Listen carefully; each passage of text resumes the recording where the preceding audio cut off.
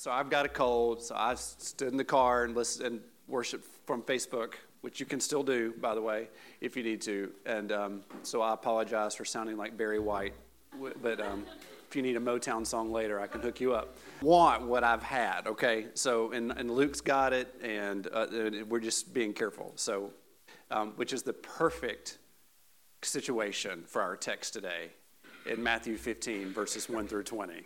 I mean, it's perfect, all right? So turn there, and we'll look at this text together. Cheer. My Poppy, okay, one of the kids' grandparents, gave our family, gave Abby and Luke for Christmas a membership to a trampoline park in an annual, unlimited membership to a trampoline park. We have made the most of this membership. It's probably why I have a cold, okay? Because it's like the ultimate membership, and so we can go in anytime we want, as long as it's not been flooded with so many people that you can't get in. And there are no time limits. We can stay there as long as we want. The kids we've gotten our money's worth, or my stepfather's money's worth. It's complicated, my family. Anyway, his money has been used very well at Urban Air. They exercise a lot. I mean, we get 2-3 hours in there when we go. It's really, really great. It is what I've noticed is it's the kind of environment that you would avoid during the pandemic, because there's no shortage of people. And if you're a germaphobe, not your vibe. Okay? It's not your vibe. They do a bang-up job keeping that place clean. I've been there to shut the place down a few times, and I've seen their deep clean that they do every night, because, again, I've been there. And they do it, and that it's just not the kind of place that you want to be if you're a germaphobe. One of the things that's been particularly concerning around this point is that I have also used the men's restroom many times because I can take the kids there from 4 o'clock after school, and I can finish and even continue to work because they have Wi-Fi and television. And and one of the things that I have noticed is that very few men or children wash their hands in the men's bathroom after. I know, isn't that gross? I'm really sorry, but it's so perfect for the text. You'll see in just a moment. So I have noticed that it reminded me of that Gary Larson cartoon, The Far Side, that I grew up on, basically as a Bible, and because my parents were like, "Here, read these," and they were so funny. It is my sense of humor. Where this gentleman walks out of a public restroom in a restaurant, and when you walk out and you don't wash your hands, an alarm goes off over the door. It says, "Didn't wash hands," right? They need one of those at Urban Air in Franklin over the men's restroom, just to shame children, mostly, and a few dads, if I'm being honest.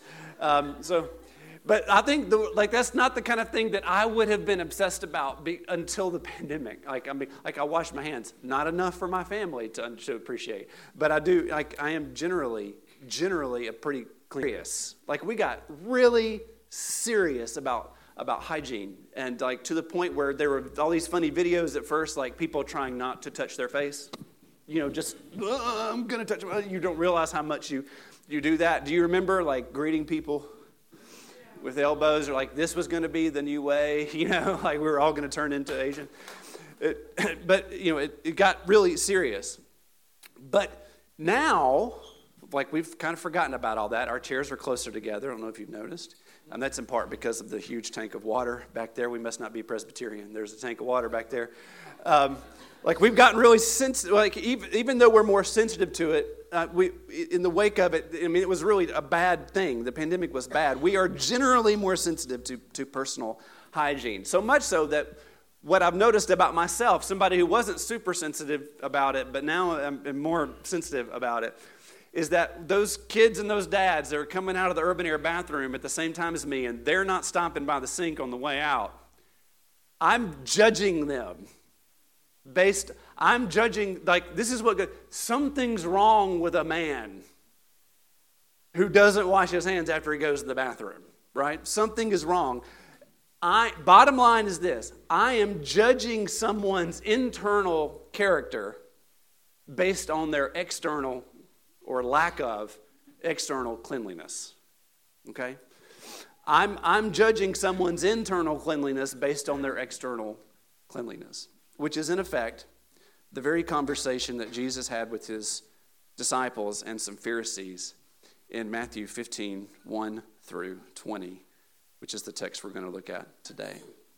So Jesus has just walked on water with Peter, and he's rescued him, and they've gone to shore. They've pulled themselves together. They now realize, the disciples, who they're actually dealing with in a way that they've not yet understood this far in the Matthew. You are the Son of God. And Jesus yet again, and he continues to heal them and bring relief to them and have compassion on them, as you would hope the Son of God would actually do. And while all that is taking place, or just after that is taking place, there arrives a delegation of Pharisees, of these religious leaders in the Jewish culture. And they're from Jerusalem, which means they're an official delegation of sorts, and they've come to Jesus and they've come to his disciples, and they have an official complaint in verses 1 through 2. Look at that with me. Jesus was approached by Pharisees and scribes, I forgot to mention them, from Jerusalem, who asked this question: Why do your disciples break the tradition of the elders? They don't wash their hands when they eat. So the Pharisees sound a whole lot like my mom. Like for the Lord, like I would come home from school, and do y'all remember the Schwann's frozen food truck?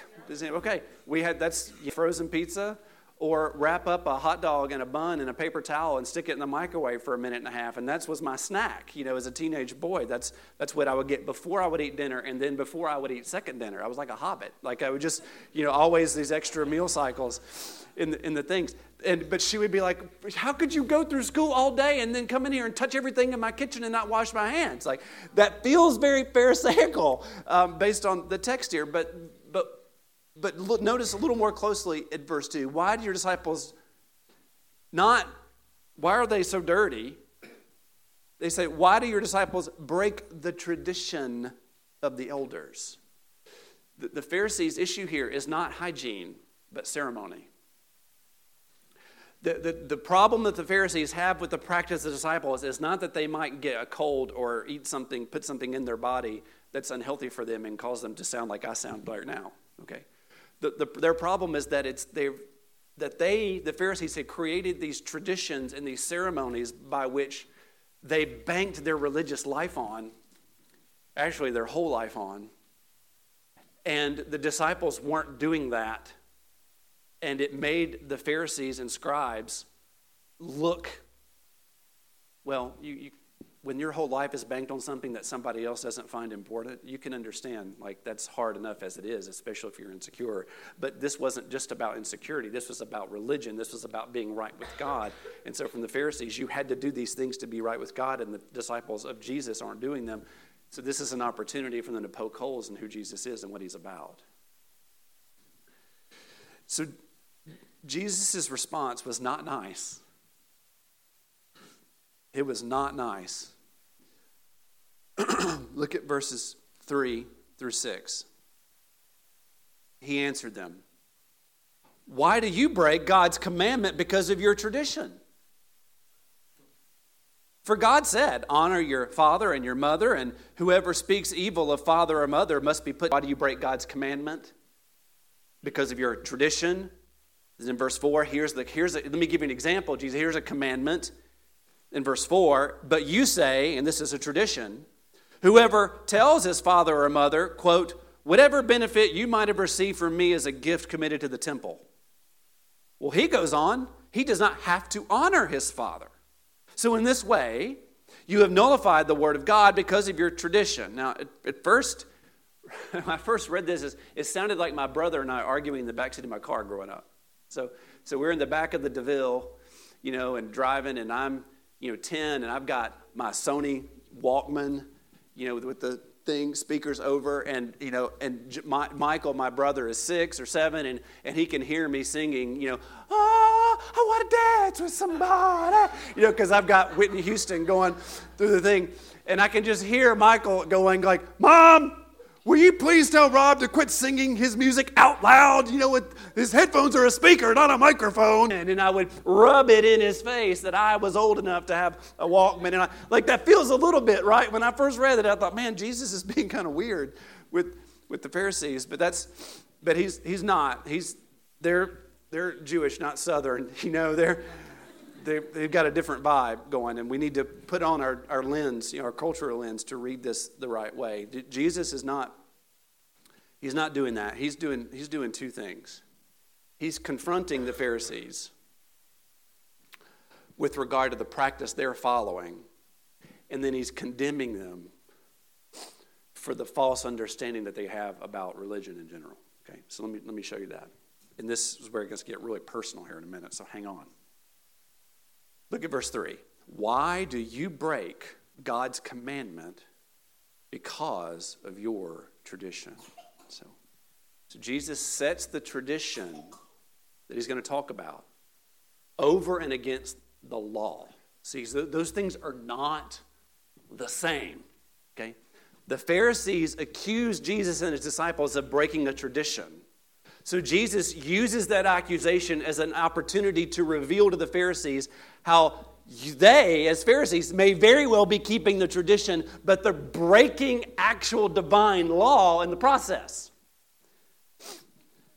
And he gives a very specific example. That's verses 4 through 6. Okay, God said, honor your father and mother, and whoever speaks evil of your father and mother must be put to death. That is the fifth commandment from Exodus 20. That's also a direct verse from Exodus 21:17. Those are divine commands that teach and imply that the adult children, take care of their parents when their parents are older and are in a time of need.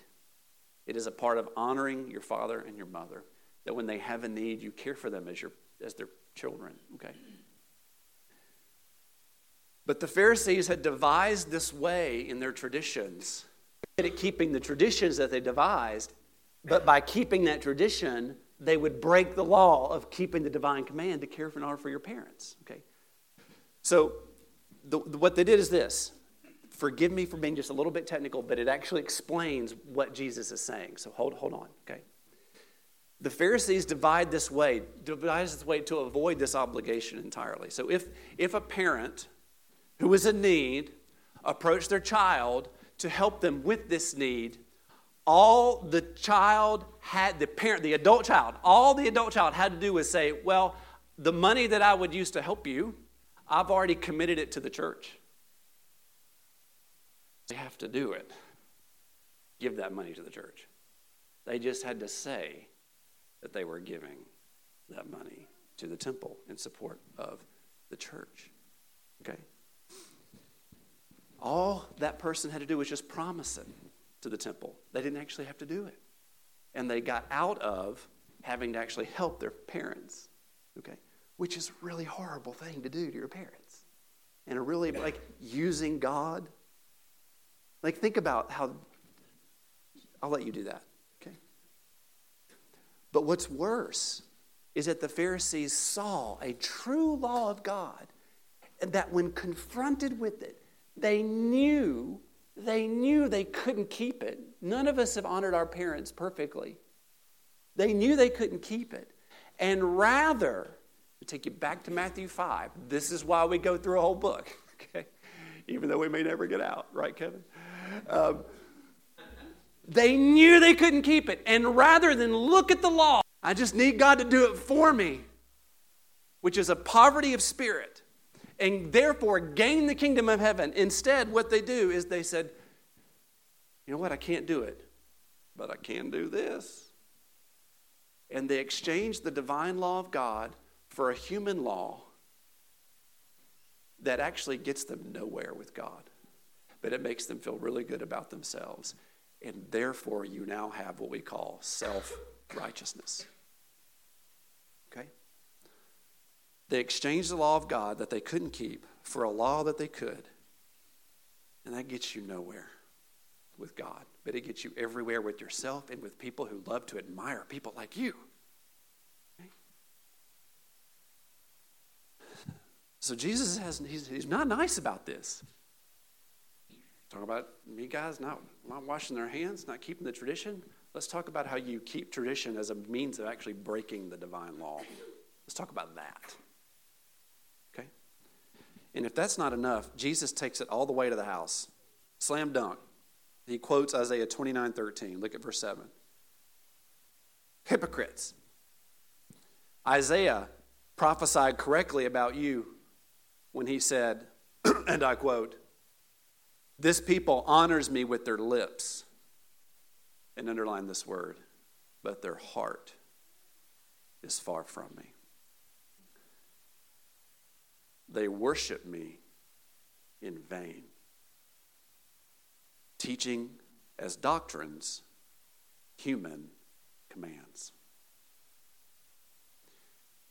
You are putting on the guise of love for God and worship when you elevate tradition, ceremony, procedure, human commands, and actually use them to contradict and break divine commands, and yet have everybody think very far from God.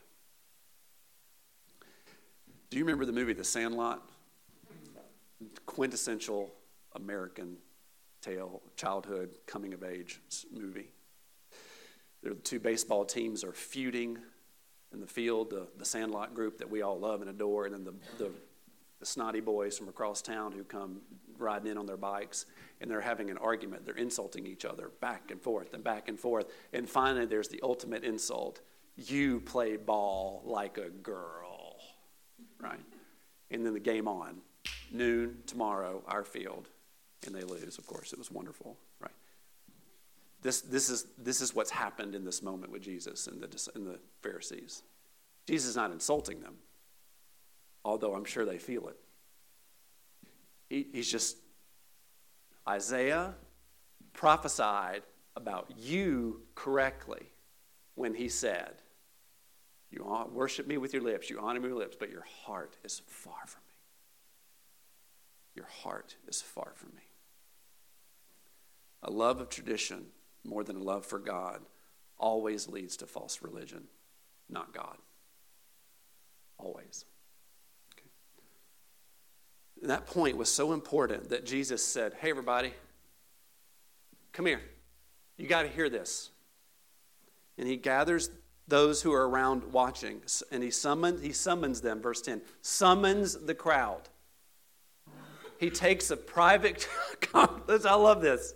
You got the Pharisees that come to Jesus in public, because they're trying to poke holes in his ministry, trying to make him look like he's not who he says he is. And Jesus turns it around on them, and then very publicly summons everybody around who admires and loves the Pharisees and says, "Okay, come here. Listen and understand." Verse 11.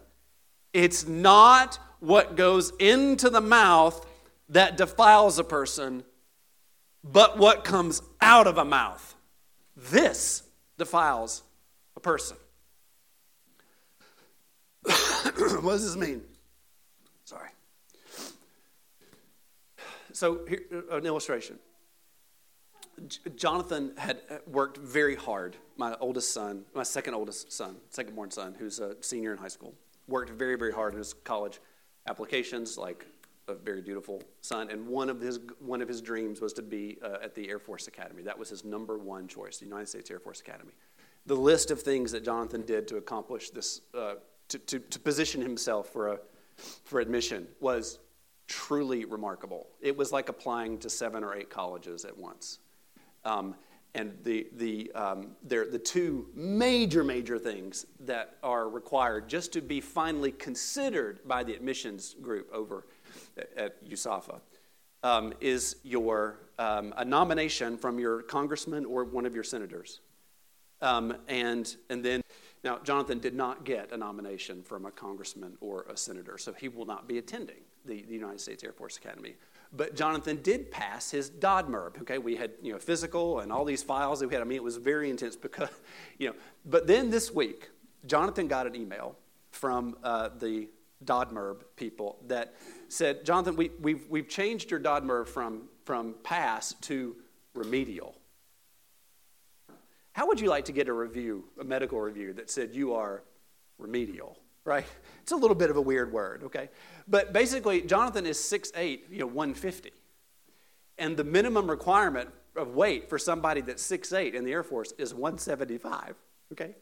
So they're right, like, which is not asking a lot. I feel like it's okay to ask somebody to be 6'8" and 175, because Jonathan would be first to tell you he could use 25 pounds. Like, he'd be great if it was not all in one place, right? It would be fine. But so now, but because they moved into remedial, they said, now we'll bring you back, but you need to go to the doctor, and the doctor needs to tell us that you don't have a thyroid problem, that you don't have diabetes, and that you don't have a menstrual problem. Feel like if Jonathan had a menstrual problem, we'd have more issues with the Dodmer, going on. Pretty much just cutting and pasting, copying and pasting from some file somewhere. So as far as the Dodmer is concerned, Jono is now defiled, right? As far as USAPA goes, he is defiled until he can do something on the outside that changes his inside. Okay? That was the religious consensus of Jesus' day. That was the Pharisaical position. That your level of defilement before God went up or down based on how well you met the standards set by Pharisees. Okay. And Jesus says, wrong. Our hearts are the things that defile us. No amount of ceremony or tradition or character building or private education or manners training or disciplinary actions are going to fix somebody's heart. It's not going to happen. Okay? And Jesus summons the crowd to tell these, this is so important. Get in here. I need you to know something. Your behavior is not your problem. Your behavior is a symptom of the problem. Your craziness is not the problem. Your craziness is a symptom of the problem. The issue is your heart. And the defilement that you see on the outside has come from the inside. What you're doing isn't making you defiled.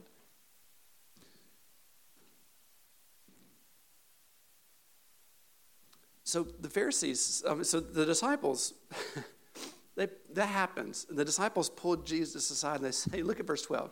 Now, you just really upset the Pharisees. Verse 12. The disciples came up and told him, do you know that the Pharisees took offense when they heard what you said?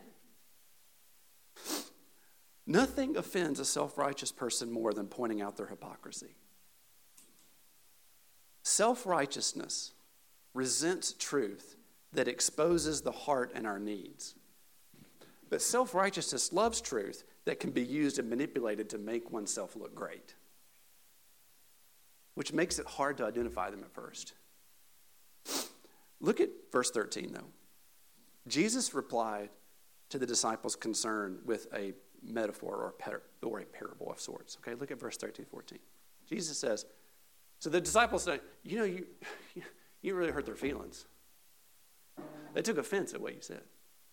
Jesus says, okay. Every plant that my heavenly Father didn't plant will be uprooted. Leave them alone. They are blind guides, and if the blind guide the blind, both will fall into a pit. So two images here that Jesus puts on the Pharisees, okay? First, he calls them plants that the Father did not plant, okay?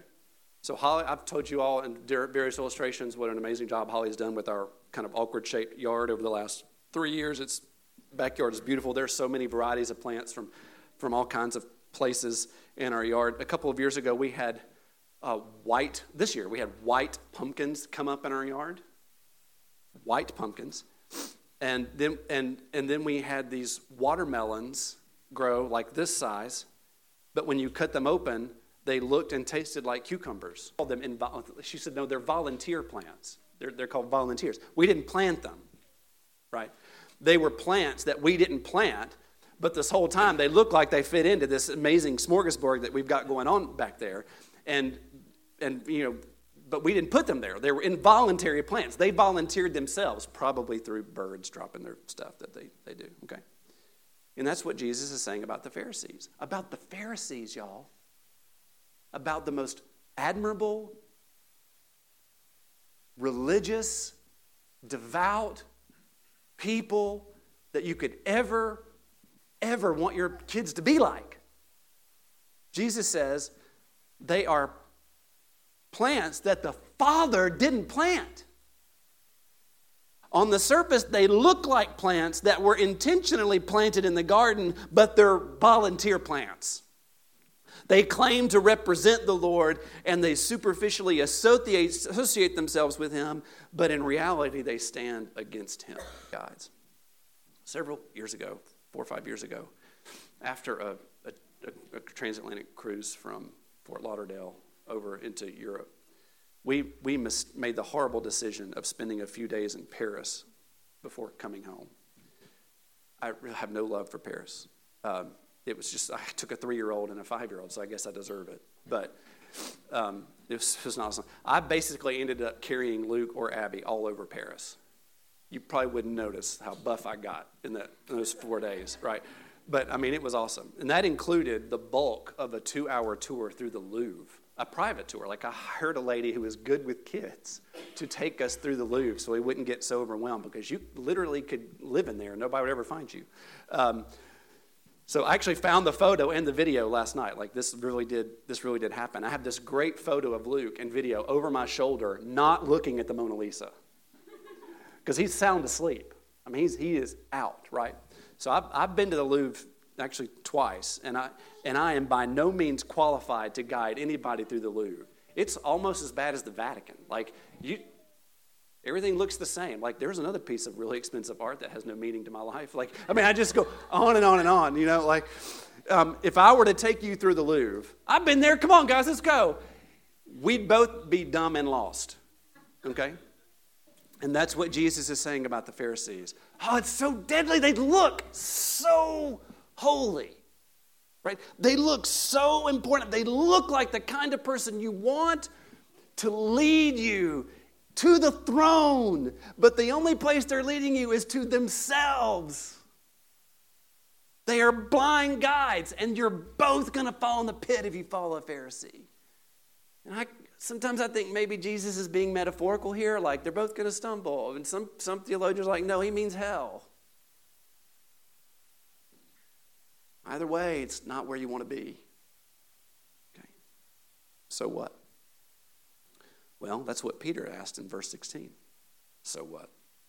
And Jesus told him in verse 17. He doubles down on what he pulled the crowd in to tell them in verse 11. He says, Peter, don't you realize that whatever goes into the mouth passes into the stomach and is eliminated? But what comes out of the mouth comes from the heart, and this defiles a person. It's from the heart that come evil thoughts and murder and adultery and sexual immorality and thieves and false testimonies and slander. These are the things that defile a person, but eating with an unwashed hand, that does not defile a person. Might be gross. Doesn't change your standing before God. Doesn't defile you. So what is Jesus saying here? By the way, Mark, in chapter 7 of Mark, takes from this passage, he says, and with this statement, Jesus did away with the food issues in Judaism, the diet, restrictions, kosher, et cetera, et cetera, et cetera. And we later see this unfold in Acts with Peter and through the church. So you could take away that. But that's not really the issue that Jesus is driving home with. What he's driving home is that we have two problems. One, we need forgiveness for our sin because our hearts are defiled before God. And we need a new heart that will enable us to stop sinning and love God and enjoy God. That's what we need. So where can forgiveness be found? Where can a new heart be acquired? And if we keep reading Matthew, Lord willing, what we'll see is that Jesus gives us both of those things. He died on the cross so we can have forgiveness. He bore the punishment for our sin in his place, and he rose again, and he sent the Holy Spirit to give us a new heart. He's the source of our new life. God alone is the only one capable of giving us a new heart and giving us the forgiveness that we need. That's what Jesus is saying. We need a heart. We need a brand new heart. And because we need a brand new heart, we need to teach and lead each other toward the need for a new heart. The temptation is to teach and lead according to a law that we can actually accomplish and make ourselves feel good about ourselves and get some admiration for people who think the same way. That's not the gospel. That will land us in hell. We'll feel really good about it till we get there. Okay? We need to teach and lead each other for a new heart. So we have to do what human beings are responsible and capable of doing to shepherd one another to the place where we need a new heart. I woke up thinking about this morning, and Ted Tripp's book, Shepherding a Child's Heart, came to mind. Found this quote. Ted Tripp says, "I've spoken to many parents who feared that they were producing little hypocrites who were proud and self-righteous. Hypocrisy and self-righteousness are the result of giving children a keepable law. This will destroy. I'm going to destroy your parenting right now, by the way. I'm just warning you. Okay, that's why I chose. I said, Holly, I got all the parenting books out this morning. Like we found 5 of them. Like, okay, I got to read these again. Hypocrisy and self-righteousness are the result of giving children a keepable law and telling them to be good. And to the extent they are successful, they will become like Pharisees. The genius of Phariseeism is that it reduced the law to a keepable standard of externals that any self-disciplined person could do. And in their pride and in their self-righteousness, the Pharisees rejected Jesus. They didn't need him because they were good enough, thank you very much. Okay. What's the first thing we need in order to be a Christian? Page Benton Brown. Nothing. And most people don't have it. What's the first thing we need? We need a new heart, right? The sacrifice God asks us to bring him, Matthew 5, 3, 4, and 5, a broken and contrite heart. What does Paul say true circumcision is? He calls it circumcision of the heart. Okay? Genuine obedience is from the heart. It's intrinsic motivation. Okay? Saving faith is belief from the heart. We talked about that, last week. Where does Jesus dwell? By the Holy Spirit. He dwells in our hearts. We have a heart problem. He gives us a new heart. I invite you to receive and hold on to a new heart. Okay, let's pray together.